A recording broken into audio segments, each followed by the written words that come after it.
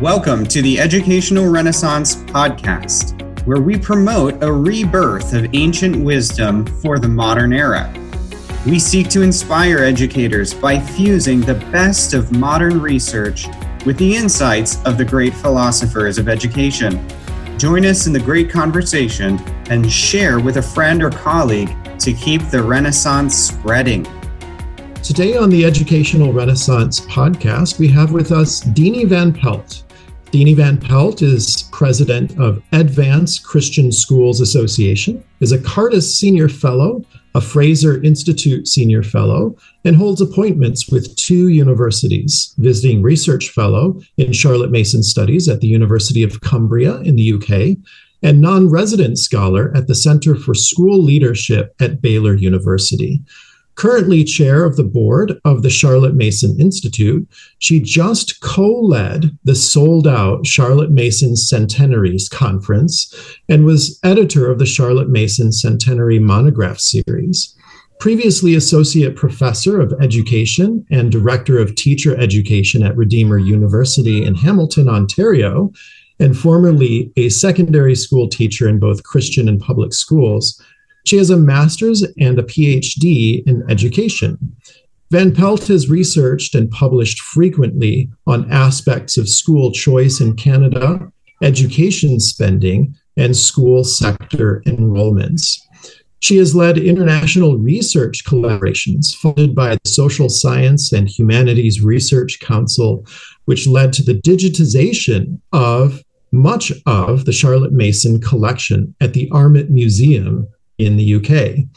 She has served as expert witness and presented at numerous academic and education conferences across North America. Currently a writer for the digital newspaper, The Hub, Van Pelt's work has been regularly featured in Canadian print and broadcast media. Deani, welcome to the Educational Renaissance podcast. It's wonderful to be with you, Patrick. Thank you for having me.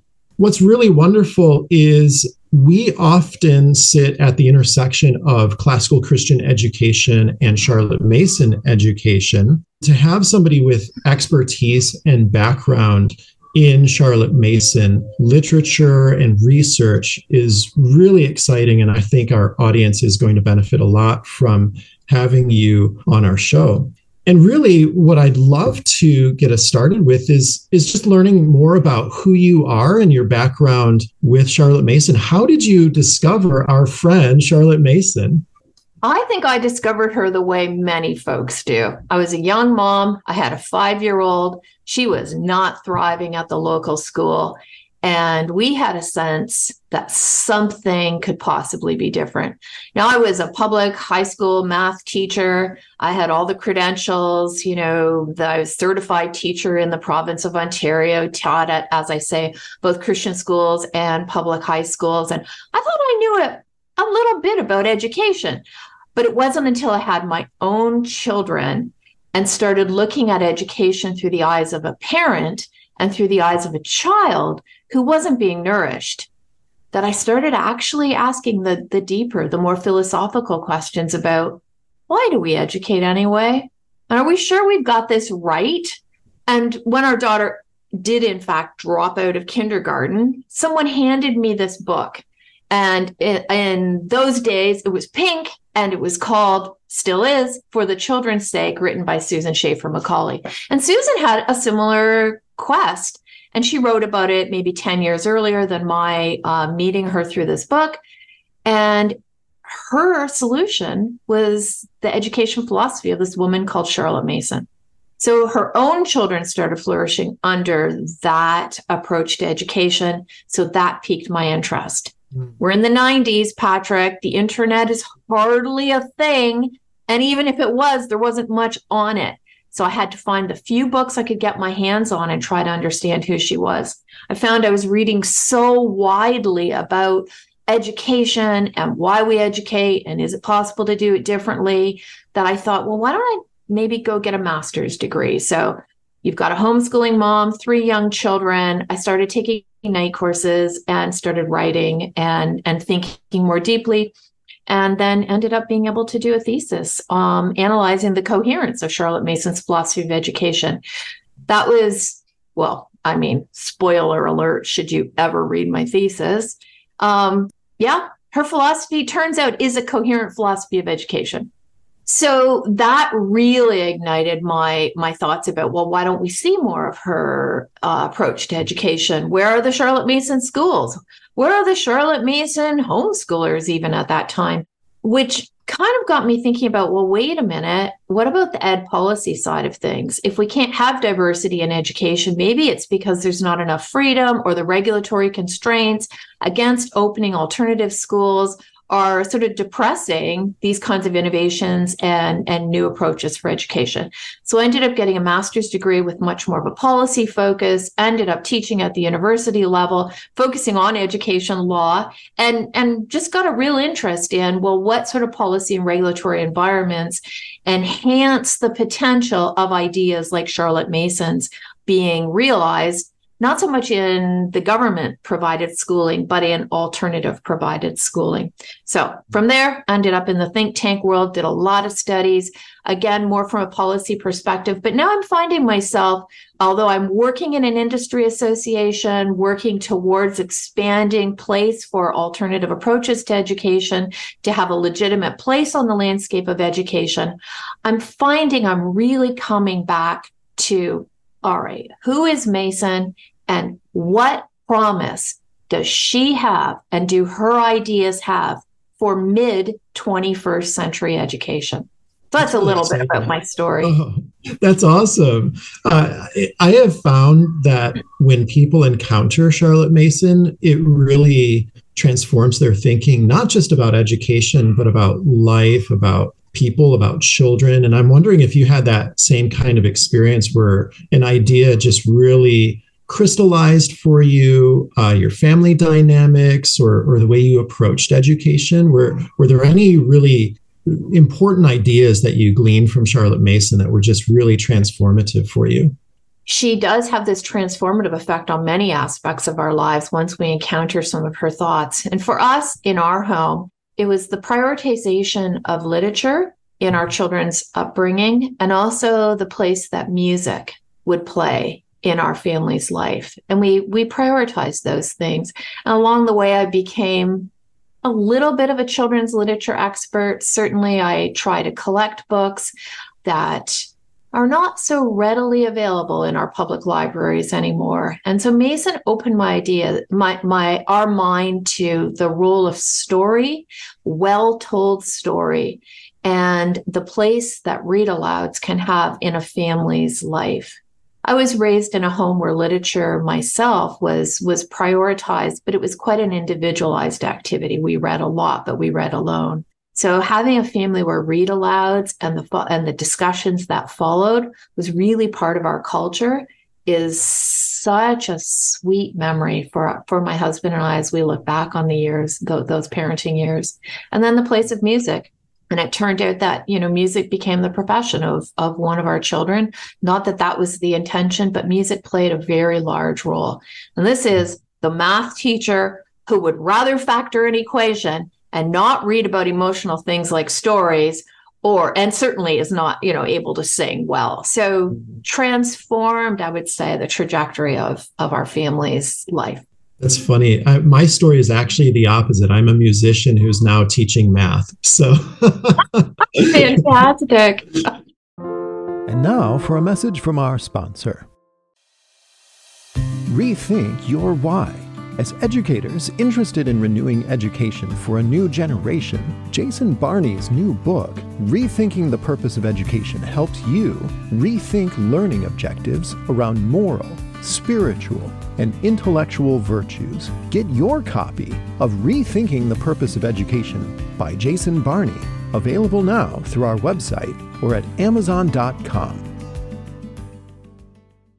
Well, I would love to hear more about the Charlotte Mason Institute. You've been really involved with them over the years and really added value with the monographs. And I'll ask you some more about the monographs in a bit, but maybe you could give us that 30,000 foot view of what the Charlotte Mason Institute is and does. Yeah, the Institute is almost 20 years old, and it was really founded by around offering a conference, an annual conference.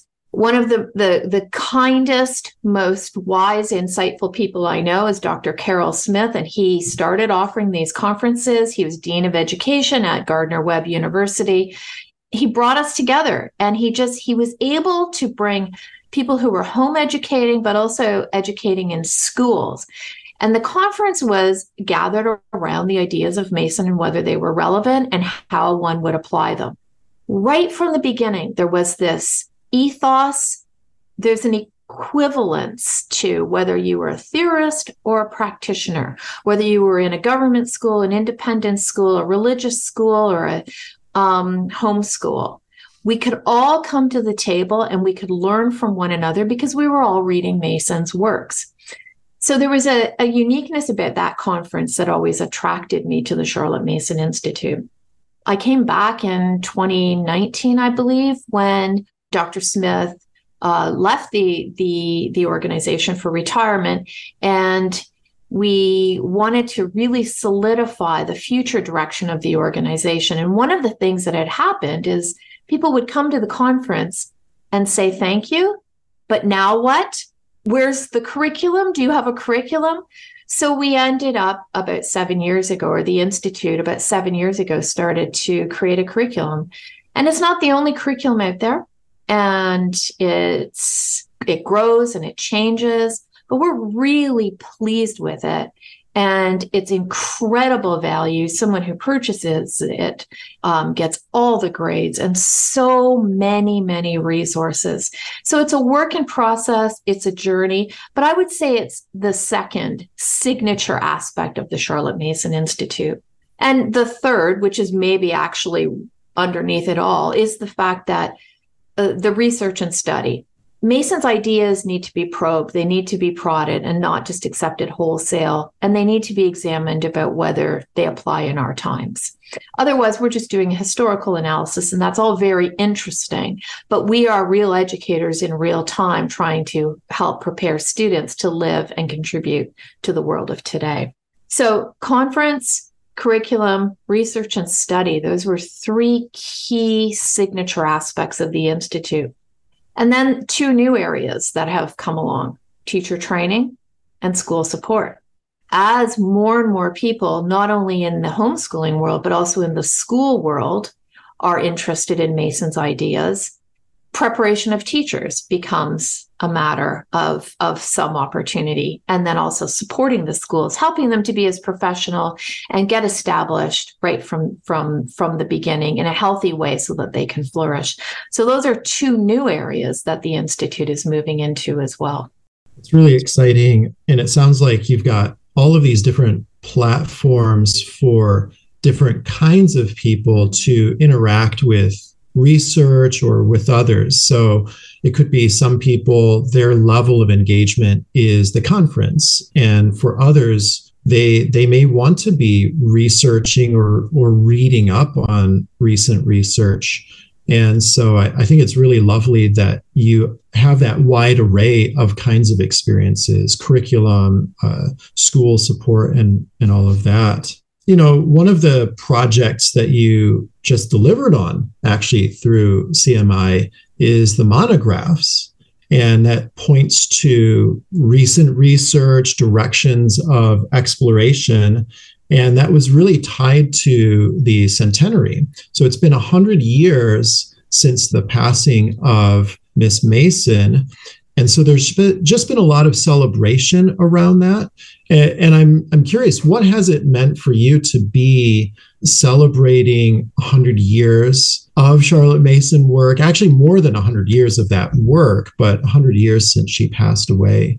So during COVID, when we all had a little bit of extra time on our hands to be sitting and thinking and collaborating with folks, a number of us got together and said, well, why don't we create a centenary series to mark 2023? And why don't we fit it within the ethos of the Charlotte Mason Institute, which is to bring a diversity of voices and contributors of various experience levels into writing about Mason. So in the end, I think we worked on the project for about 18 months. And in the end, we ended up with 18 monographs. In total, I believe there were 24 authors. Some were co-authored. And the authors come from at least 3 different countries, and they come from a variety of backgrounds. And that was really important for the Centenary series. We thought if we were going to analyze her ideas for whether they had relevance for education today, we needed folks with different lenses to approach her ideas. So some of the authors share her faith. Some don't necessarily. Some they work at the university level. Some work at the classroom level. Some have experience only in home educating. Others have experience in establishing schools, leading schools, or working in schools. And we wanted that diversity of perspectives to be there.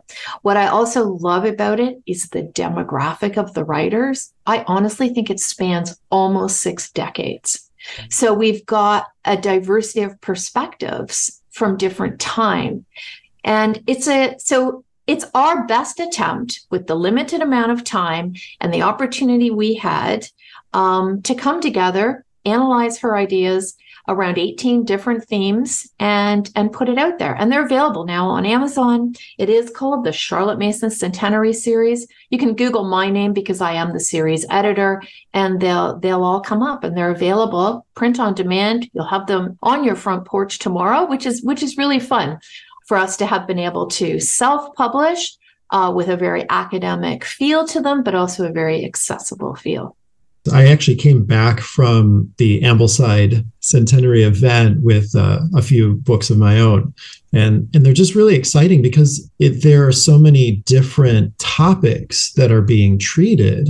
If people assume that Charlotte Mason is all about nature study or all about narration or some other thing, I think what the diversity of topics demonstrates is how wide-ranging her ideas are and how many different facets of life and education and subject matters are in purview there. So it's really exciting. So if you feel like, I have a very specialized interest, does Charlotte Mason intersect with that? It's likely that is the case. And I think these books show that.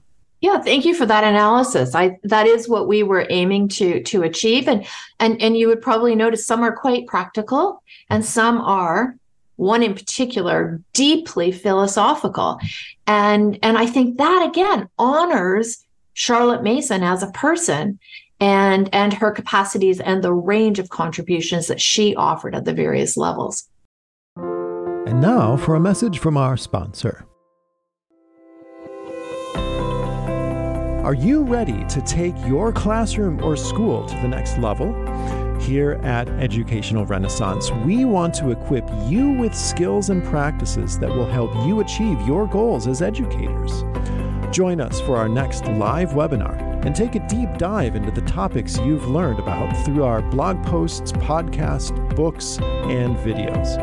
Learn practical skills and get your questions answered to level up your classroom or school. Simply sign up for our next live webinar on our webinar page at educationalrenaissance.com. Learn more about upcoming webinars or find other downloadable content.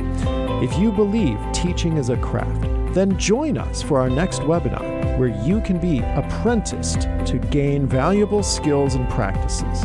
Sign up at educationalrenaissance.com.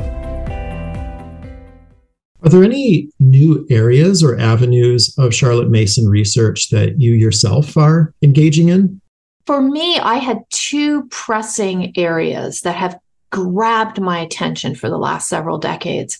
So I was able to write on those as author of 2 of them, or co-author of 2 of the monographs. And the one was Mason's idea about the child as a person. What I learned in my research on personhood and personalism is that it's actually a very 20th century concept. In fact, a Spanish philosopher who wrote in 2013, we've only got the English version in 2018, in Introduction to Personalism, he says that personhood is actually the philosophy of the 21st century. And it's the 21st century's opportunity to explore what that means for various areas. Education obviously being one of them. So I thought I was, kind of moving into something that was an older idea. But Mason was radical when she said in 1886 that children are persons. Women became persons in Canada legally in 1929. And then you've got Burgos saying it's actually a 21st century concept. So while I'm delighted to have written that monograph and thought, okay, I've got my thoughts, I've done a lot of research and put together, what I think a lot of people have said over the 20th century on personhood, it turns out that that's actually an area worthy of a lot more study. So, for example, when we talk about the individual, that's very different than talking about the person. And some academics are saying, this is now the era of the collective.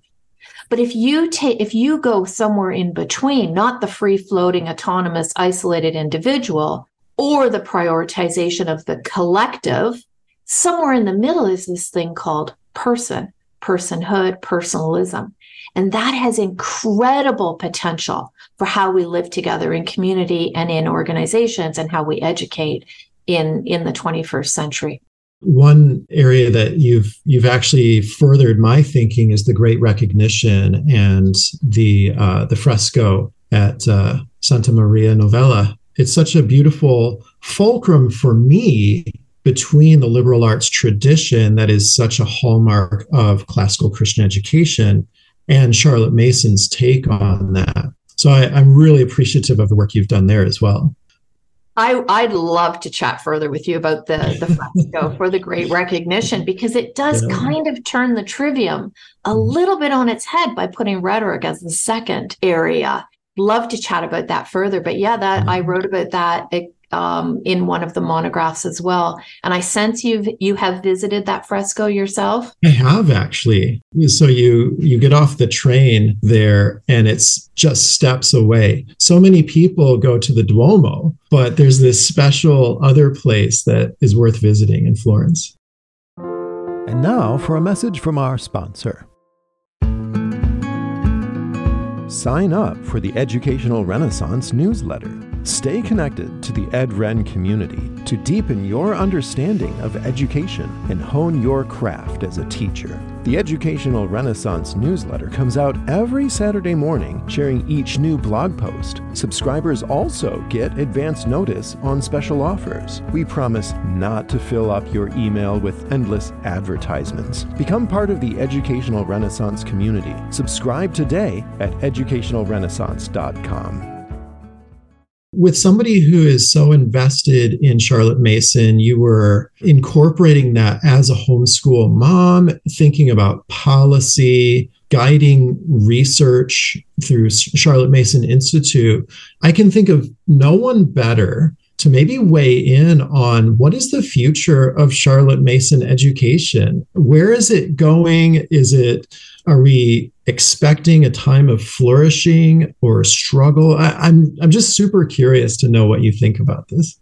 Well, I think the conference, Patrick, and thank you so much for attending and participating as you did. I think the conference gave us a glimpse into what is possible going forward. First of all, sold out. We had to stop accepting participation. We had participants from over 12 countries. We had, as we said, a variety of participants. There's something quite democratizing about Mason's approach to education. Everyone who's interested in education or in leadership or in how to live a good life can access Mason at some level and her ideas. So that in itself shows that there's a future for further study and impact of Mason. What I loved about the conference was the collaboration across institutions as well. So where the university might be in the ivory tower and quite separate from schools on the ground, certainly from homeschools. We didn't feel that. There was this collaboration and respect for the insights from various perspectives, from government school perspective, from classical school perspective, from other sort of forest schooling was well represented. I mean, other perspectives on education, and they were invited into the dialogue. So I see an enormous amount of potential going forward for how invitational Mason is for collaboration and conversation. The second incredible potential has to do with our moment. As you know, independent schooling, innovation in education is on the uprise. Not only are more parents choosing something different for their kids, more schools are being opened almost than ever before across North America, and also, even in the UK, and there are other countries across the world where there's South Africa, the Philippines. We're just seeing different Brazil we've learned about. So we're seeing more independent schools being opened. But even more interesting to me is that these schools are so focused on new ideas about pedagogy. So Mason is one of them. And they're focused on new delivery models. So we're okay with hybrid schools. In the past, it was, maybe government school, private school, homeschool. Now there's this thing in between private school and homeschool, and we're all not quite sure what it is. These hybrids, these 3-day weeks, some courses are online, some are in groups, some are studied individually. Well, what are they? What is this new delivery mechanism that kind of puts the child as a person and their capacities at the center, but isn't really child-centered education? There's a new context. So I see this being a moment for incredible growth globally for Charlotte Mason education because of the appetite and the curiosity for new forms of education. I would say the third aspect of the hope that I would have is Mason's philosophy is based on the curriculum pivots on history, and a key form of the education is through living books, as you've articulated really well elsewhere, and you and your colleagues have done so. Rich texts, you call them. There are so many beautiful books being written and produced and republished. Living books are now so available that offering a Charlotte Mason education in a way that isn't terribly expensive is now possible. So this growing appetite for the role of literature, which obviously is the use of story in education. And those that are Christians and embrace Mason's idea, we are people of a story. We follow a person. So it's this kind of movement in what's available on the market, matching up with the philosophy. It's through story that we live and learn, through the touching of the emotions, through the establishment, the creations of, or the ennobling of our affections and the things that we care about. That's possible because of the beautiful living books that are available to us nowadays. Access to art, access to music is so immediate. We can surround our students with beauty in a way, and you've made this point in other work that you've done. Access to it is so possible. So I see offering a Charlotte Mason education as more possible for more people than ever. It's really exciting. And some of what I'm hearing you connect Charlotte Mason to would be the ideas of the new economy. It's a post-industrial economy that is in some ways riding the rails of industries, of technologies. But now anybody, this is what this podcast is basically radio, but anybody can do it. And so the platforms are there for, like you said, access to remote education or to libraries that might be far distant from a rural context, for instance. And so there are these opportunities that the new economy provides, but also that mindset of the new economy that emboldens individuals to not just think education is about compliance and consumerism, but when you have this ennobled personhood, you're really raising these children up to a kind of endeavor that has so much potential, so that we're actually rethinking education in all of these radical new ways that get us out of the brick and mortar ways of thinking about school, even though some of our schools are still brick and mortar. They just function differently and they're thought about very differently. So yeah, it's super interesting to think about how Charlotte Mason fits into this very exciting time. I really appreciate how you've summarized that. And, I think Mason's understanding that the child is a whole person, intellectual, but also physical. And the very reasonable recommendations that she has for how our day ought to be shaped when we're with children. The use of our hands, the use of the schedule so that there's a lot of time available to be out of doors. These seem in one way, very counterintuitive to a digital era and to a time in which we spend a lot of time in front of screens, but they also seem like very reasonable proposals. And I think that's another part of, as you say, this post-industrial moment that we're living in. So there's elements of outdoor life, of literature, of history. There's just so many aspects to what Charlotte Mason provides. From my vantage point, having worked within the classical Christian education movement, I think we at Educational Renaissance are sensing a great hunger in that movement for pedagogy and more sophisticated pedagogy than maybe what was originally proposed in the 90s.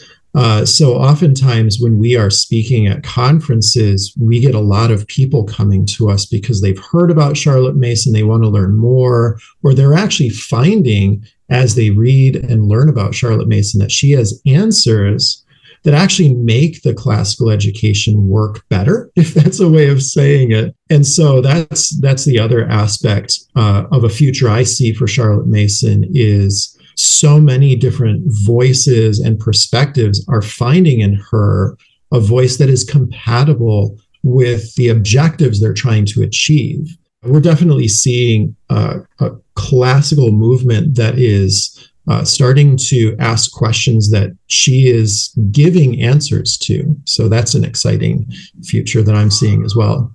Well, and her proposal for a liberal education for all, generous education that exposes a child to a wide variety of topics through story, through literature, and wants the child to be at peace, to have joy in their learning, and to have wonder and awe and have a sense of happiness.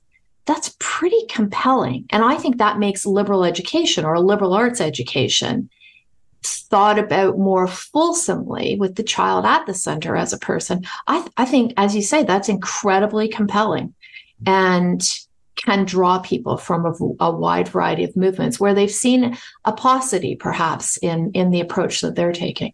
Well, Deani, it's been a delight chatting with you. I'm wondering if there are any thoughts that you have, if there are ways in which our audience could potentially access resources or get to know more about the work you do or the work of the Charlotte Mason Institute.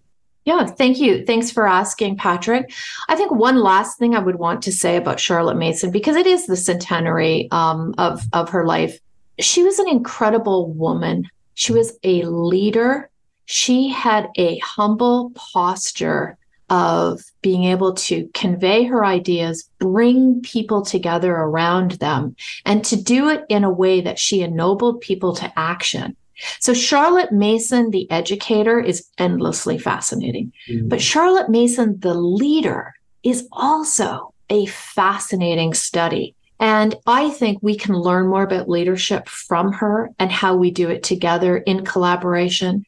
I think we can learn from her the importance of setting up institutions, creating something that can outlast individuals.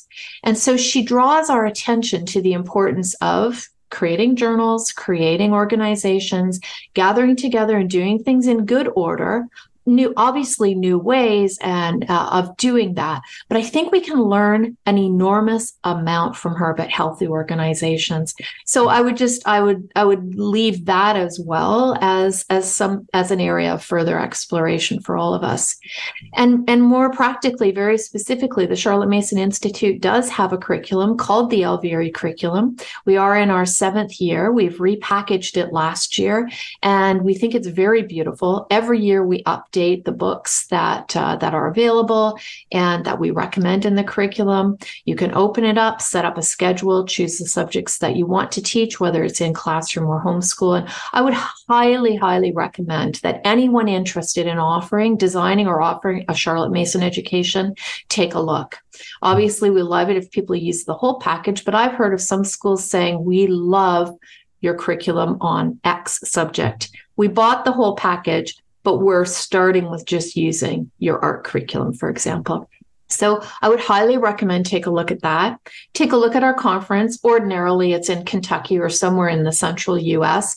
It's a beautiful space, not a large conference. We've never had more than 500 people, so usually 200 to 300. It's a time of building incredible friendships. We bring in quality speakers, but we also create a lot of space for dialogue and building relationships.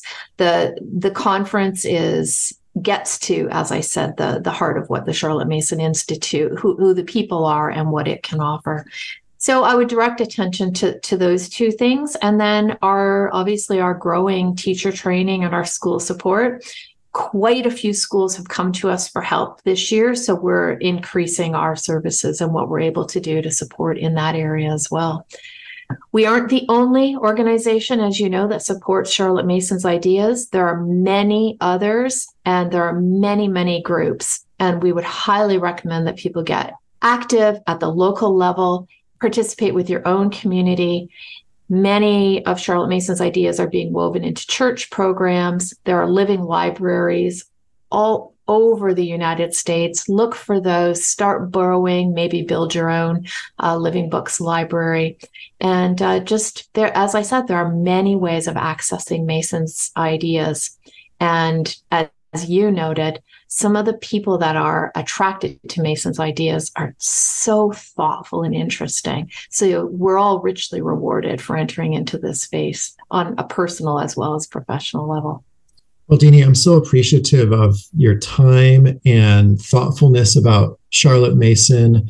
The insights that you've brought are just tremendous, and I know our audience is going to be super excited about today's interview, and we'll definitely put those links in the show notes. So thank you so much, and we wish you all the best in your research and in your work.